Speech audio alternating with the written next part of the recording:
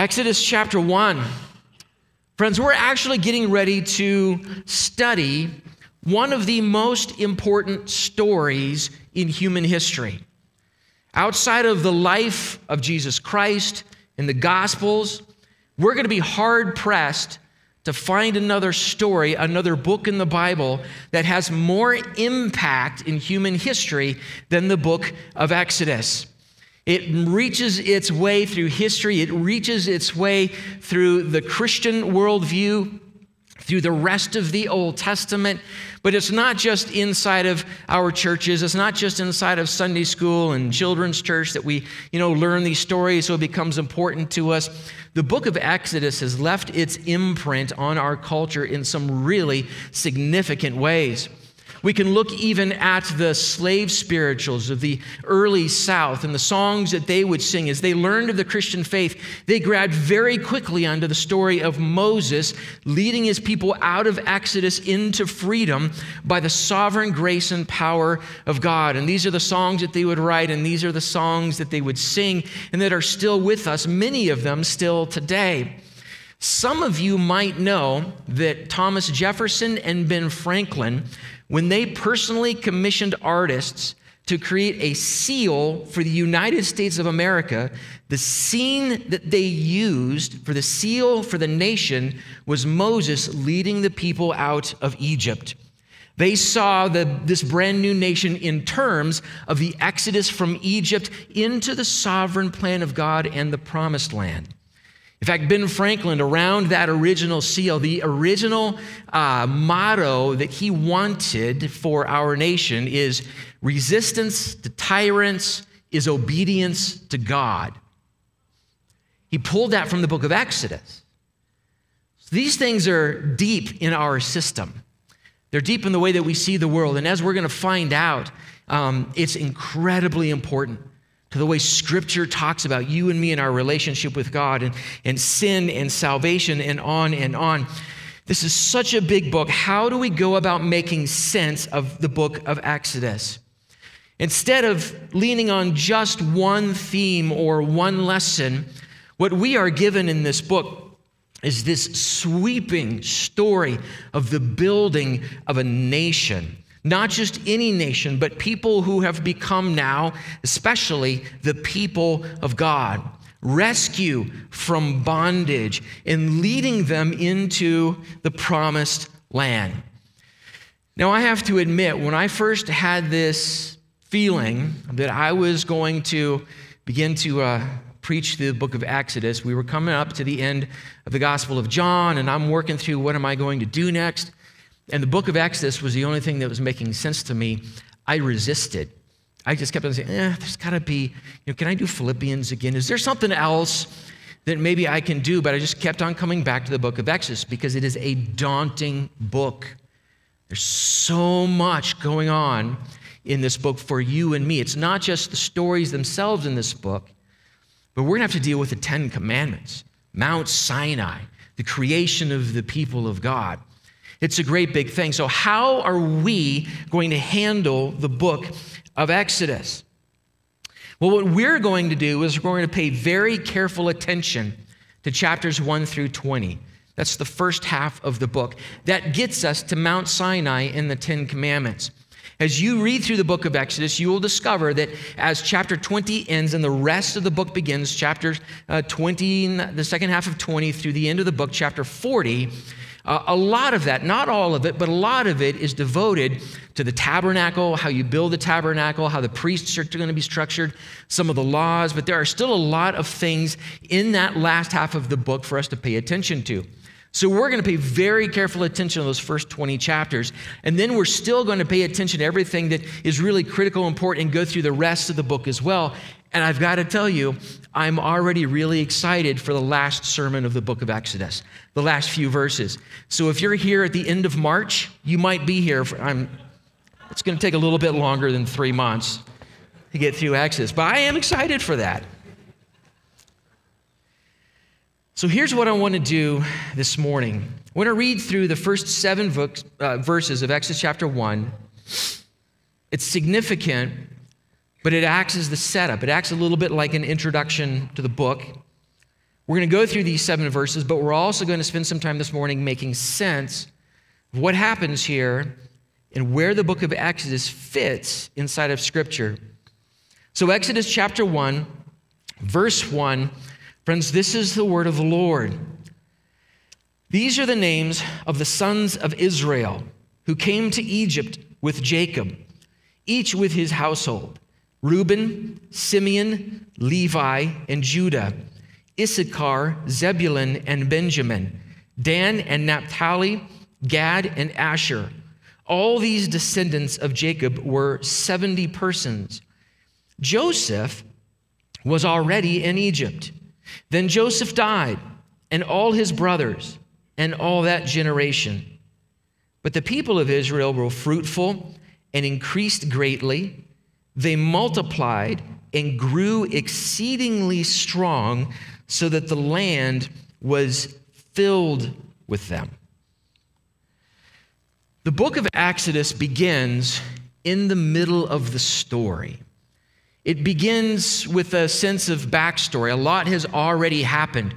Who is this Jacob and the children of Israel and these individuals that we listed? And Joseph, he's already in Egypt, but then he dies, and it feels like that's significant to us. Exodus begins in the middle of the story.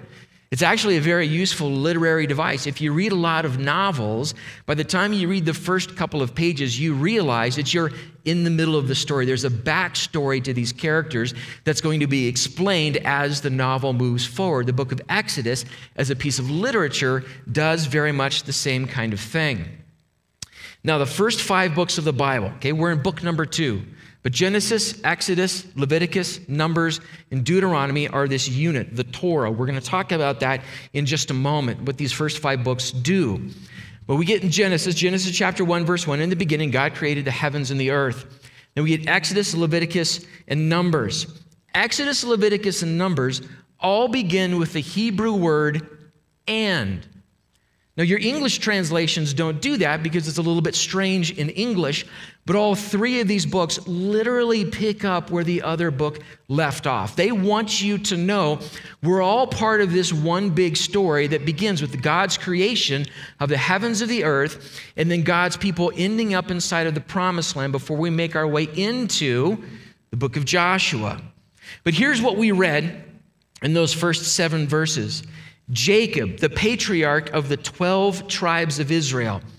Many of you may recall that in the book of Genesis, when he wrestles with God, God changes his name from Jacob to Israel. The one who wrestles with God is what the name Israel means. But Jacob and his sons and their families have come into Egypt. We read that in those first couple of verses. And it says that there's 70 of them. There's just about enough of them to fill a tour bus. And that's how they come into Egypt, right? Now, they come as honored guests. They're not slaves yet. They come as honored guests because one of the brothers, Joseph, has made his way to second in command in Egypt, and they have come to Egypt to survive a famine, and Joseph brings his family into Egypt so that they can continue to live and thrive and be fed, and Joseph convinces Pharaoh to give his family the best land in all of Egypt, and they literally began to thrive. You read through the book of Genesis, and what it's called is the land of Goshen. I still remember in one of my Sunday school classes when I learned that the Israelites lived in the land of Goshen, what I heard was they lived in the Atlantic Ocean. It made no sense to me, but it's the land of Goshen. But Joseph, one of those brothers, has risen to the top of Egypt's government, and he has saved the nation of Egypt, surrounding tribes and nations, including his own family. So that's significant. He literally saves his family because of his administrative ability in the sovereign plan of God. So then it's important, as we read in these few verses like we did, that Joseph dies. And that entire generation of brothers and sisters and family and fathers and mothers, they all died as well. So the reason the family in Egypt survived famine is now dead. Something else is important here as well. Israel's connection, the family of Israel, their connection to Pharaoh in Egypt, their connection to power in Egypt is now dead. So now where there was a direct connection, now there's distance. What's going to happen with that? Is anything going to change because of that? But the family here not only survives, they continue to do okay, and there's about 273 of them now. What the text tells us is that they thrive, and they multiply and multiply and multiply. So a large family turns into a nation of people. So that's in a nutshell what we read in those first 7 verses.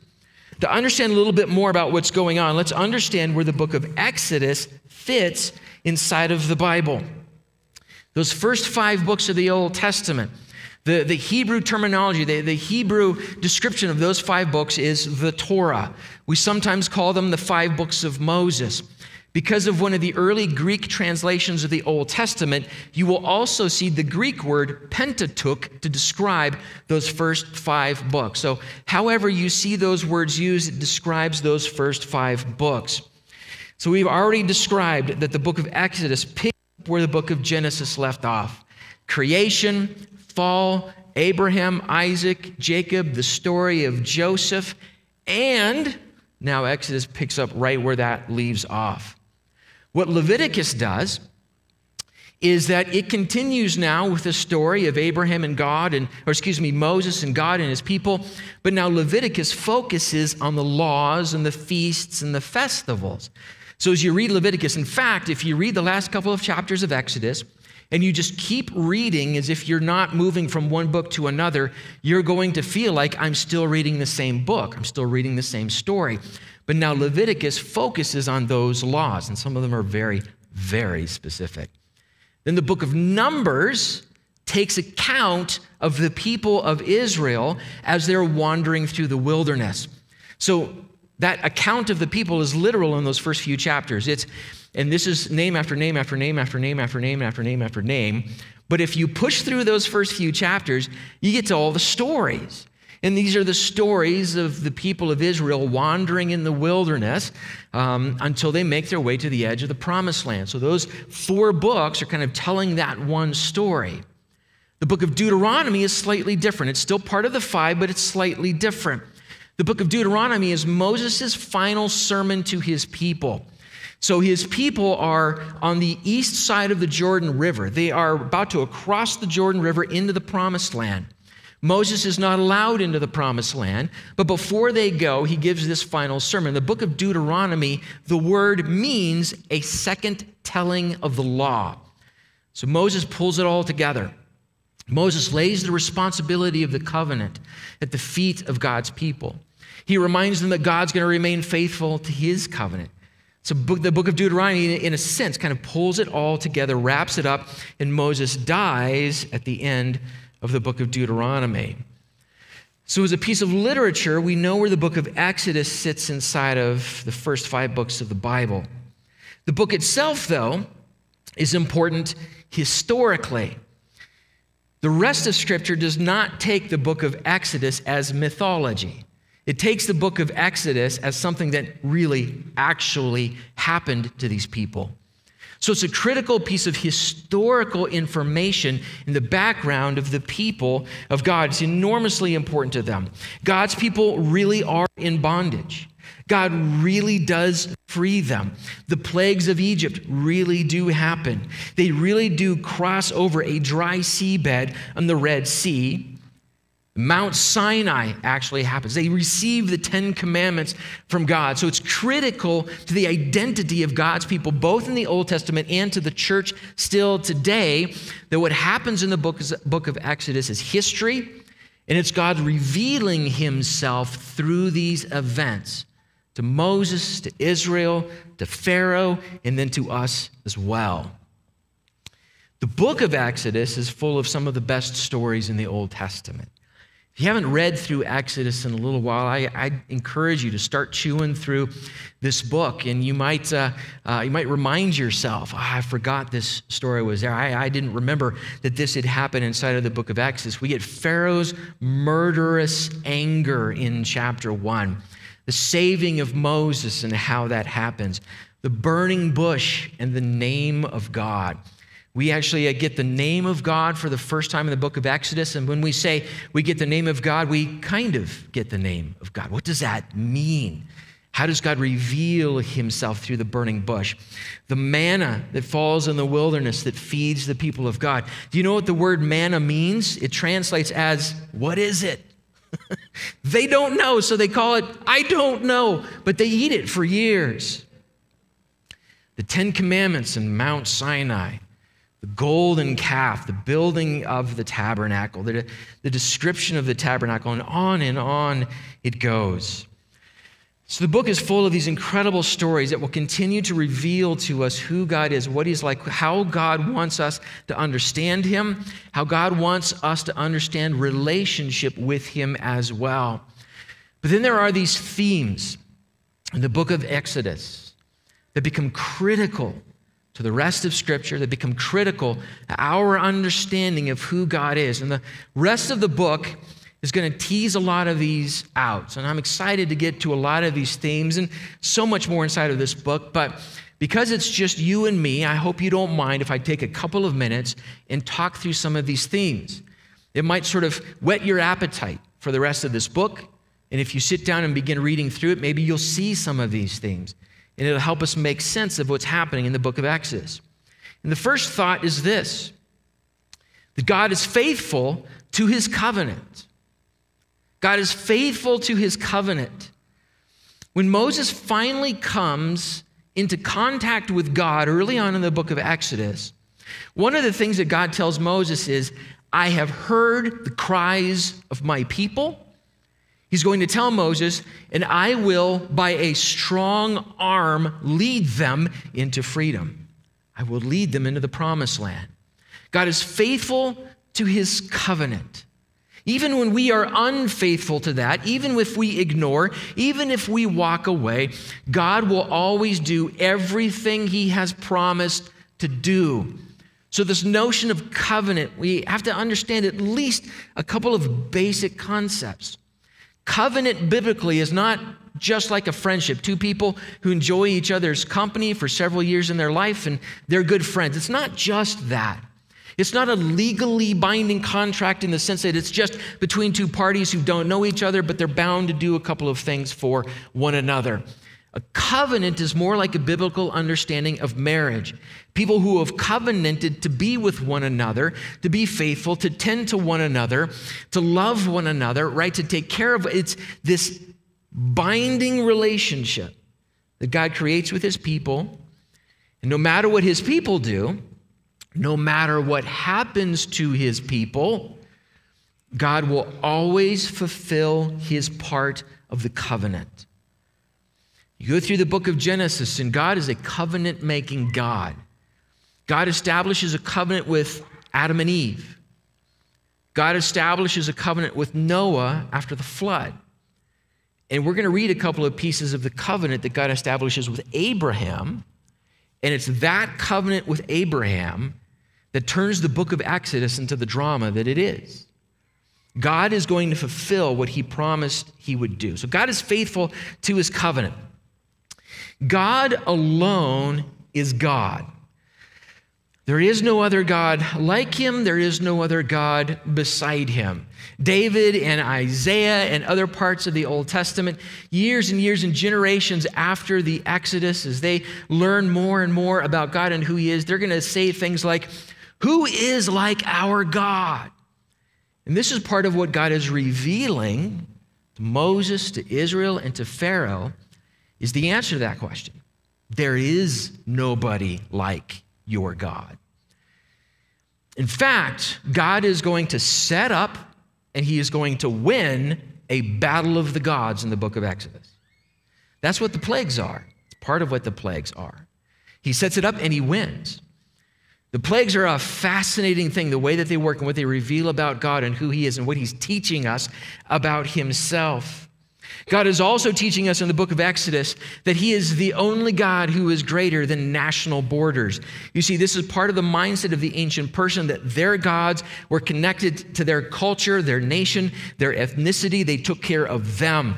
So now enters God, the God of Abraham and Isaac and Jacob, walks into Egypt and says, you know what? I'm greater than all of your gods.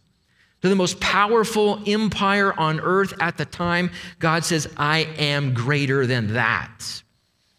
God alone is God. I'm looking forward to going through the plagues and what those mean.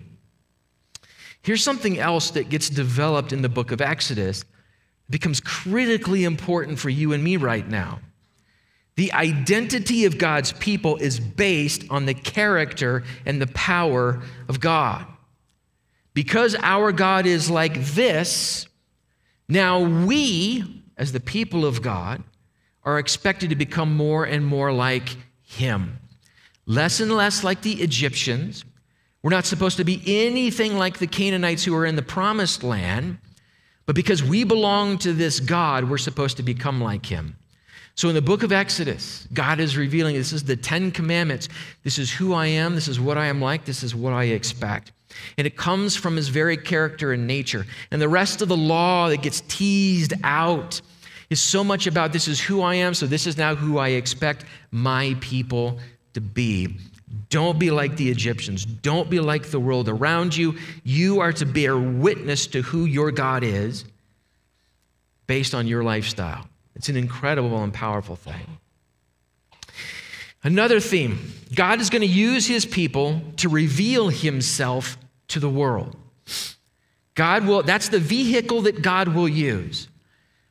Now, God can be seen in creation. David talks about this. Some of the others in the Old Testament, New Testament, see that God is known in creation. And yes, that is true. But when it comes to God specifically revealing himself, he's going to use his people to reveal himself to everyone else. So, God is going to tell Moses who he is. He's actually going to give Moses his name. He's going to reveal himself to Moses, and he expects Moses to do that same thing to Pharaoh and to Egypt. So he's going to begin to unfold the power and the character of God to Pharaoh and to Egypt. And Moses and his brother Aaron are going to unfold the character and nature of God to the people of Israel. So God's going to use Moses to reveal himself to Egypt and to Israel. And then we get partway through the book of Exodus, and as we approach Mount Sinai, Exodus 19 and Exodus chapter 20 in the 10 Commandments, as we're literally at the foot of Mount Sinai, God's going to say, now you are a nation of priests to me. So now what God intends is for his people to now become the vehicle of revelation to the rest of the world. He intends his nation to reveal himself to the rest of the world. Then we move our way into the New Testament, and the Apostle Paul says, we are ambassadors for Christ. You see, this theme continues. He intends the people of God, you and me, to bear witness to him to the rest of the world. This is critical stuff, and we can see that these themes, these ideas, make their way through Scripture, and they land in our lap. So God's going to use his people to reveal himself to the world. Here's one you probably would not have seen coming. We're going to talk about tyranny versus freedom. Tyranny and freedom. Pharaoh's the tyrant. God is going to release his people. He's going to free them from slavery. He's going to give them their own land, and they're going to erect themselves as a nation with God as their head. So what does it mean for him to be a tyrant? What does it mean for God to release his people from tyranny? Here's a couple of interesting thoughts. We need to keep this in mind. Freedom is better than tyranny. Did you know that? Freedom is better than tyranny, even if it forces you into the desert. It's better for the people of God to be free from the tyranny in Egypt and be in the wilderness than it is for them to be slaves in Egypt. It's incredible stuff. The first half a dozen or so heroes in the book of Exodus are all female. God is, yeah, amen. God is starting to do something unique. Pharaoh the tyrant pushes. He doubles down, then he doubles down again. And God keeps using, until Moses finally shows up and does what God wants him to do, God keeps using these women to subvert the power of the tyrant. And this is again part of what the plagues do, is it becomes this face-to-face, so to speak, okay, understand how I say this, a face-to-face battle between Pharaoh the tyrant and the God of all creation. And Pharaoh the tyrant is going to beat himself against that brick wall so many times that eventually it's going to destroy his family. He's going to break himself against the reality of God, and God wins. Tyrants have a unique kind of power, and we're going to see a bizarre, unique kind of power that Pharaoh the tyrant has, even in the first chapter of Exodus. The only word that can accurately describe the kind of power that tyrants have is satanic. We're going to watch that happen. I have also learned, the more I have spent time with some of this stuff, that the Western notion and just kind of our Western political, cultural tradition takes its sense of freedom and liberty primarily from the book of Exodus. So what does that mean? How do we tease that out? Well, it's going to be some pretty powerful stuff. Another theme, and some of you are thinking, how many themes are in the book of Exodus? This is important stuff. Waiting for God. Waiting for God. God told Abraham, I'm going to give you this land, and it's generation after generation after generation, and then it's Exodus, it's slavery, it's release, it's wandering through the wilderness, and then they make their way into the promised land. It's waiting for God to act. And it's a powerful theme inside of this book. What does it mean for that to happen? And what is God doing when we're waiting for him to act? And then a final thought in these themes of the book of Exodus. God is our creator and our moral lawgiver. When we think of God as our creator, we think naturally of the book of Genesis, those first couple of chapters, creation of the heavens and the earth, and how that all unfolds. And Adam and Eve are placed in the garden and told to take stewardship of it and to be fruitful and multiply. But the book of Exodus is going to call on that theme over and over and over to remind us that God is not part of creation. God is not the God of the sun. He's not the God of the sea. He's not the God on the river. He is the God over all of creation. And then God is our moral lawgiver. And that comes most clearly to us through the Ten Commandments. And that we are now beholden to God as moral people, as people behave in this world with one another. God, not Egypt, is our moral lawgiver. So these are some of the important things that happen inside of this book. These are some of the things that have been rolling around in my heart and mind as I've started working through this book as well. And hopefully it's going to help us make sense of things as it moves forward. But I want to return now to those first 7 verses in the book of Exodus. And if we say that if Exodus begins in the middle of the story, what story have we been reading? What brings us to this point in these first 7 verses? So we have to go back now to early on in the book of Genesis when God promised Abraham that he would give Abraham's family this promised land. He called Abraham out from this place where he lived to begin to sojourn through the desert, and eventually makes his way to what we would now call the promised land. And while he's there, God says, I'm going to give you and your descendants this land. As we open up the book of Exodus, there's a family. It's a large family, but it's not a nation yet. And they're all children of Abraham, but they're in Exodus. They're not in the promised land. So I want us to pick up some of that story and understand what God is doing. Genesis chapter 12, verses 1 through 3. This is the very beginning of the story of Abraham. And in fact, his name is still Abram. God will later on give him the name Abraham. So Genesis 12, verses 1 through 3 say this. Now the Lord said to Abram, go from your country and your kindred and your father's house to the land that I will show you, and I will make of you a great nation, and I will bless you and make your name great, so that you will be a blessing. I will bless those who bless you, and him who dishonors you I will curse, and in you all the families of the earth shall be blessed. This great, big, sweeping covenant promise that God gives this one man who's somewhere in the middle of the desert. Says, I need you to leave all of that, and you're just going to go. And when you get there, I'll tell you. There's a whole sermon there all by itself. Go, do what I'm asking you to do, and when you get there, I'll tell you, but obey me. And Abraham does. And as Abraham's story unfolds, he and Sarah get older and older, and they haven't had any children. But Abraham's been given this promise. Your family is going to be gargantuan, and it's going to bless everybody on earth. And your family is going to be this kind of tipping point for every other culture on earth. And Abraham's thinking, I don't have any kids, and we're getting older. So we get to Genesis chapter 15. God comes back to Abraham, and they redo this because Abraham is concerned. So in Genesis 15, verses 3 through 6, and Abram said, behold, you have given me no offspring, and a member of my household will be my heir. So Abram tells God, all right, I don't have biological children, but I have this man who's in my household. I'm just going to make him my heir. And behold, the word of the Lord came to him.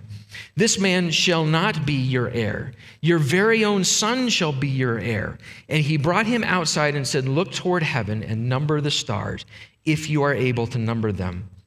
Then God said to Abram, so shall your offspring be. And he, Abram, believed the Lord, and he counted it to him as righteousness. In this chapter again, God says that anyone who blesses Abraham's children will be blessed, and anyone who curses Abram's children will be cursed. This gets teased out in the book of Exodus. It's maybe the first example of that, that promise being fulfilled. God again promises the land to Abraham. So we continue through the book of Genesis, and Abraham gives birth to Isaac, and Isaac gives birth to Jacob, and Jacob gives birth to his 12 sons, the 12 tribes of Israel. And inside of that story, we've got this young guy by the name of Joseph, one of the youngest of the sons. And God has his hand on him, and he says some things that make his older brothers jealous. And so, as older brothers are wont to do, they decide to sell their younger brother into slavery. So they take him out one day, they throw him in a pit. A bunch of Midianite slave traders come by, and so they just sell their brother to the Midianites. And they concoct this story, and when they go back to dad, Jacob, and Jacob believes that his son is dead, and the brothers have lost track of Joseph, and they're finally rid of this guy. And you can read that story, at least part of it, in Genesis chapter 37. But then the story begins to focus on what happens to Joseph. And Joseph has this incredible character. Joseph is this strong individual, and he has a lot of wisdom. And God is very good to Joseph. God is shows his providential and powerful hand with Joseph. And so everything that Joseph goes through, he eventually goes from, the imagery is great. He literally goes from a pit into slavery, into prison, falsely accused of sexual harassment, and then makes his way to second in position to the most powerful man on earth. See, God is doing something that Jacob and his brothers don't see. They don't know what's coming. Joseph doesn't even know what's coming until Pharaoh has his dreams. But God is doing something that they don't even know, and they're going to be saved by what God is doing that they don't see. This is part of the story of Joseph. So the famine hits, and Jacob sends his sons down to Egypt, and it's this crazy story, and they're frightened and they're worried. But what Joseph does is he saves his family. He saves Egypt. Joseph learns that his family has come, and he arranges this meeting with them. And the meeting between Joseph and his brothers is obviously just a little bit touchy, because the guys who put you into slavery have now become your vassals. So what's Joseph going to do? So when Joseph starts to talk to his brothers, he knows something that they don't know. And that's how he talks to them. And we need to hear what Joseph says to his brothers, again, to help us get into the book of Exodus. Genesis chapter 45, verses 4 through 8. This is part of Joseph revealing himself to his brothers. So Joseph said to his brothers, "Come near to me, please." And they came near. And he said, "I am your brother Joseph, whom you sold into Egypt. And now do not be distressed or angry with yourselves because you sold me here. For God sent me before you to preserve life. For the famine has been in the land these 2 years, and there are yet 5 years in which there will neither be plowing nor harvest. And God sent me before you to preserve for you a remnant on earth and to keep alive for you many survivors. So it was not you who sent me here, but God." That's the Abrahamic covenant. That's God saying, "I will do everything I have said I will do." You're a small family. You have no food. You have to go to Egypt, but look what I've done. You intended this for evil. God's intended it for good. And the way Joseph sees his life is God did this. God sent me here. He has made me a father to Pharaoh and Lord of all his house and ruler over all the land of Egypt. What is God doing when we don't see what he is doing? What is he doing? And it's even at this time in the book of Genesis. We've got the brothers, the sons of Jacob. They learn all this. They're making sense of this. And there's all this drama in that story. But then God even talks to Jacob, the older father now, who has learned that Joseph is alive. In Genesis 46, verses 3 through 4. So this is again before the book of Exodus. God knows what he is doing. And then he said, "I am God, the God of your father, the God of Isaac. Do not be afraid to go down to Egypt, for there I will make you into a great nation. I myself will go down with you to Egypt, and I will also bring you up again. And Joseph, the son that you thought you had lost, he will be with you when you die. He will close your eyes." So that's where we are when we read Exodus chapters 1 through 7. This is the relationship between Joseph and Egypt and his brothers and their salvation, so to speak, and their place in the land and their connection to Pharaoh and Egypt and on and on and on, and God's fulfilling, or at least he's keeping alive his covenant to Abraham to create this nation. So Exodus begins with the phrase, "And these are the names of the sons of Israel." So the text opens right up where Genesis closes. Joseph is alive in Egypt now with this family. But then two things happen in those 7 verses that we read. Joseph dies, and the children of Israel multiply. This is important for us. We will discover that the passing of that generation is going to lead to real consequences. The world will change for Israel because of the passing of a generation. Now think about this, and we're going to hit this at different times throughout this book. The movement from one generation to the next is filled with opportunity and potential disaster. Movement from one generation to the next is a significant step. And there's opportunity there. There's a chance for God to raise new leaders.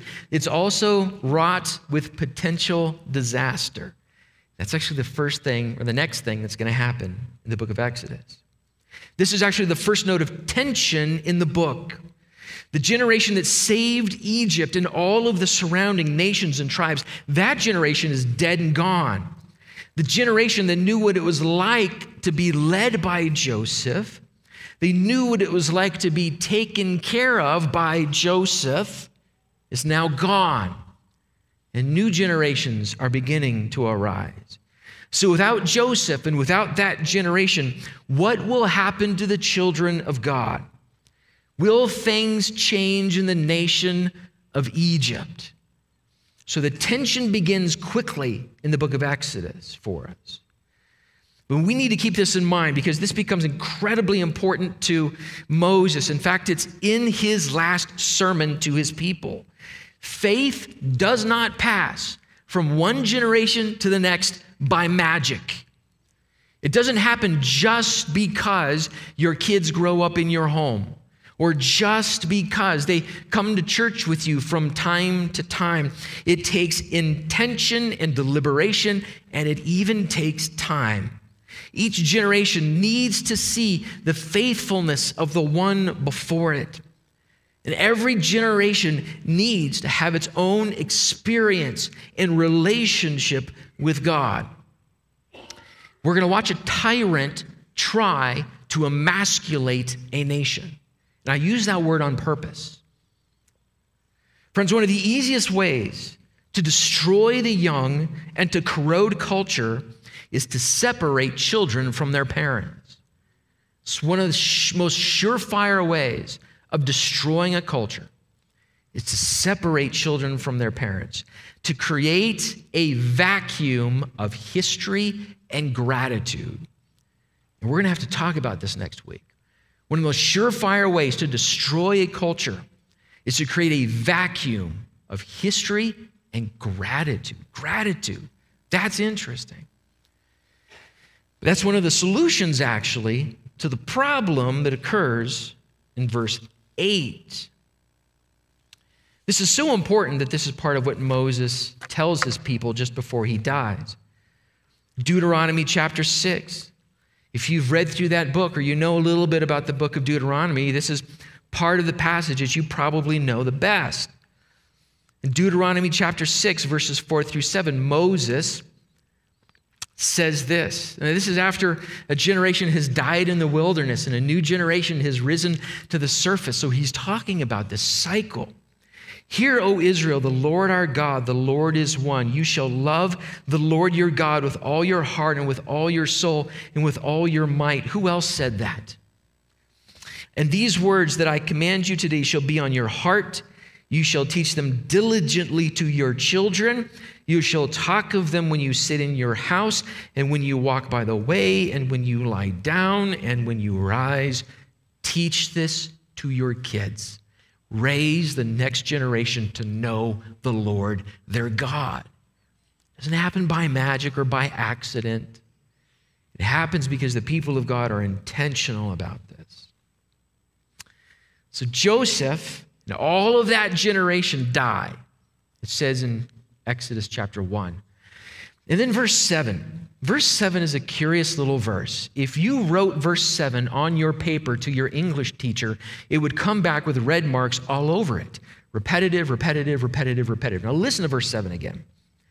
But the people of Israel were fruitful and increased greatly and multiplied and grew exceedingly strong, so the land was filled with them. It's a crazy little verse.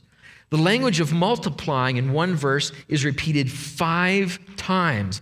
One of the terms that's used to describe how many Israelites there are in Egypt is the same term that's used later on to describe a swarm of flies.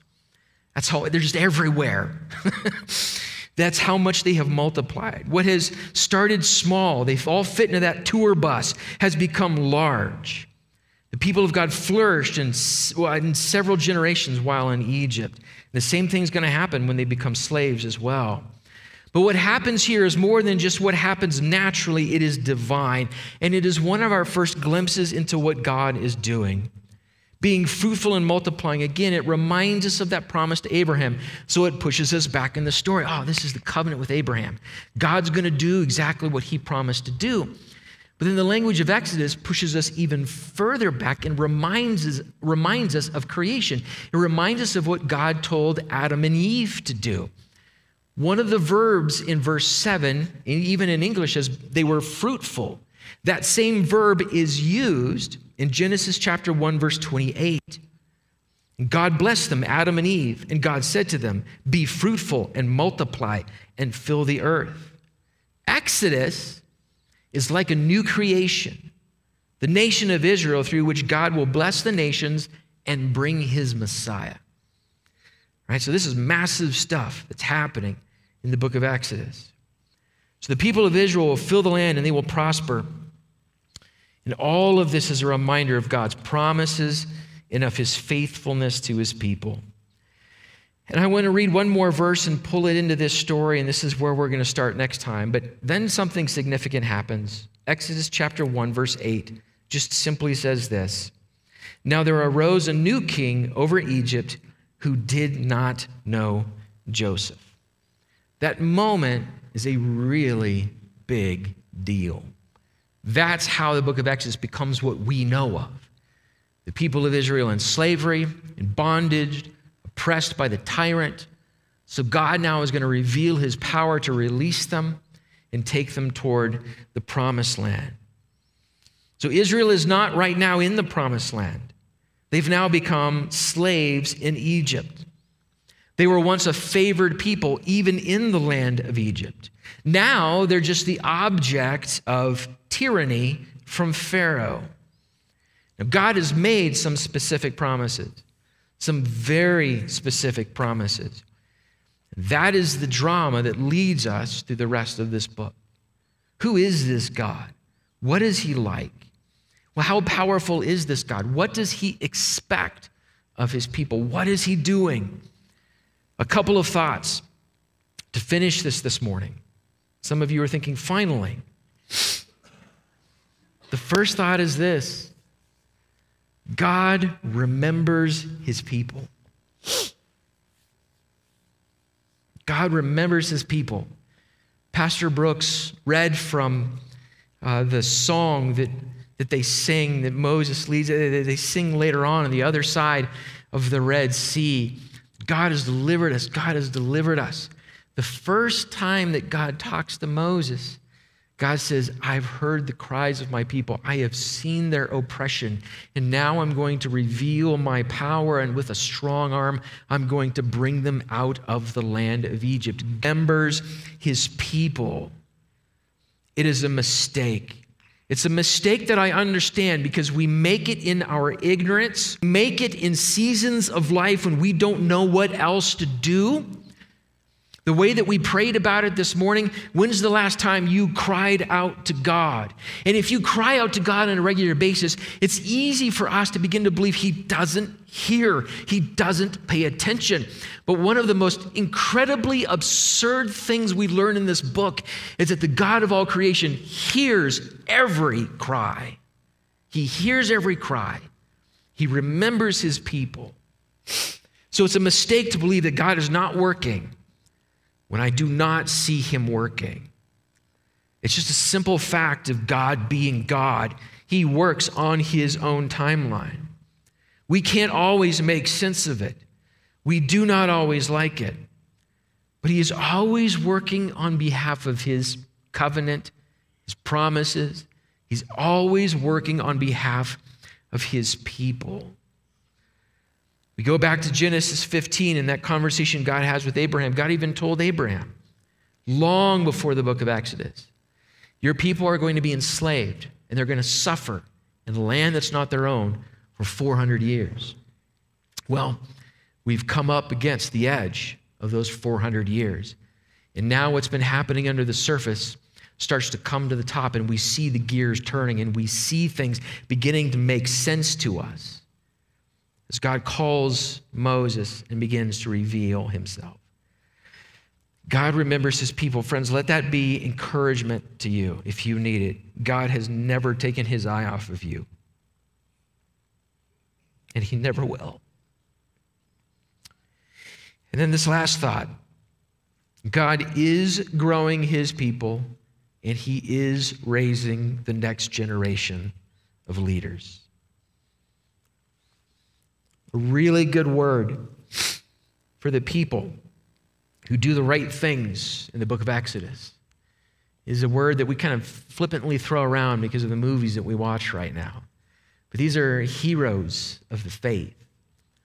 All that they've encountered, all that they have to overcome, being called by God to do the things that they're supposed to do, the things they're supposed to say, people they're supposed to confront, the forces of this world they're supposed to stand before. It requires that kind of heroic faith in the God who called them to do it. God is always raising up that next generation of leaders. God is not surprised by what has now overcome us, this last cultural wave that seems to have turned us upside down. It has not surprised God. He has already given birth to his next generation of heroes of the faith. And he's always growing his people. He is always building his church. So these radical changes in culture, from favored status to slavery, from favored status to canceled, they don't take God off guard. One of the questions I want to wrestle with as we go through this book is this question: what happens to the people of God when the culture around them changes enough that their faith goes from favored status to disfavored status? The people of God are in Egypt as favored people. That's Joseph's family. But then a Pharaoh arises who doesn't know Joseph, and the tyranny and the oppression begin. So what do the people of God do while they are in that culture and their status has completely changed? I want to answer that question as we go through this book. God is working to take care of his people. He hears their cries. He is setting the stage for their liberation. And God is raising these leaders. He's even raising them in adversity. Before Moses can become the Moses that we know, he makes some mistakes. He spends decades in the Midian wilderness as a shepherd. And then he sees God, and then he's back into the land of Egypt. God raises leaders often through adversity, especially through adversity. Friends, the world will not see the truth and the power of God in Christians and churches who capitulate.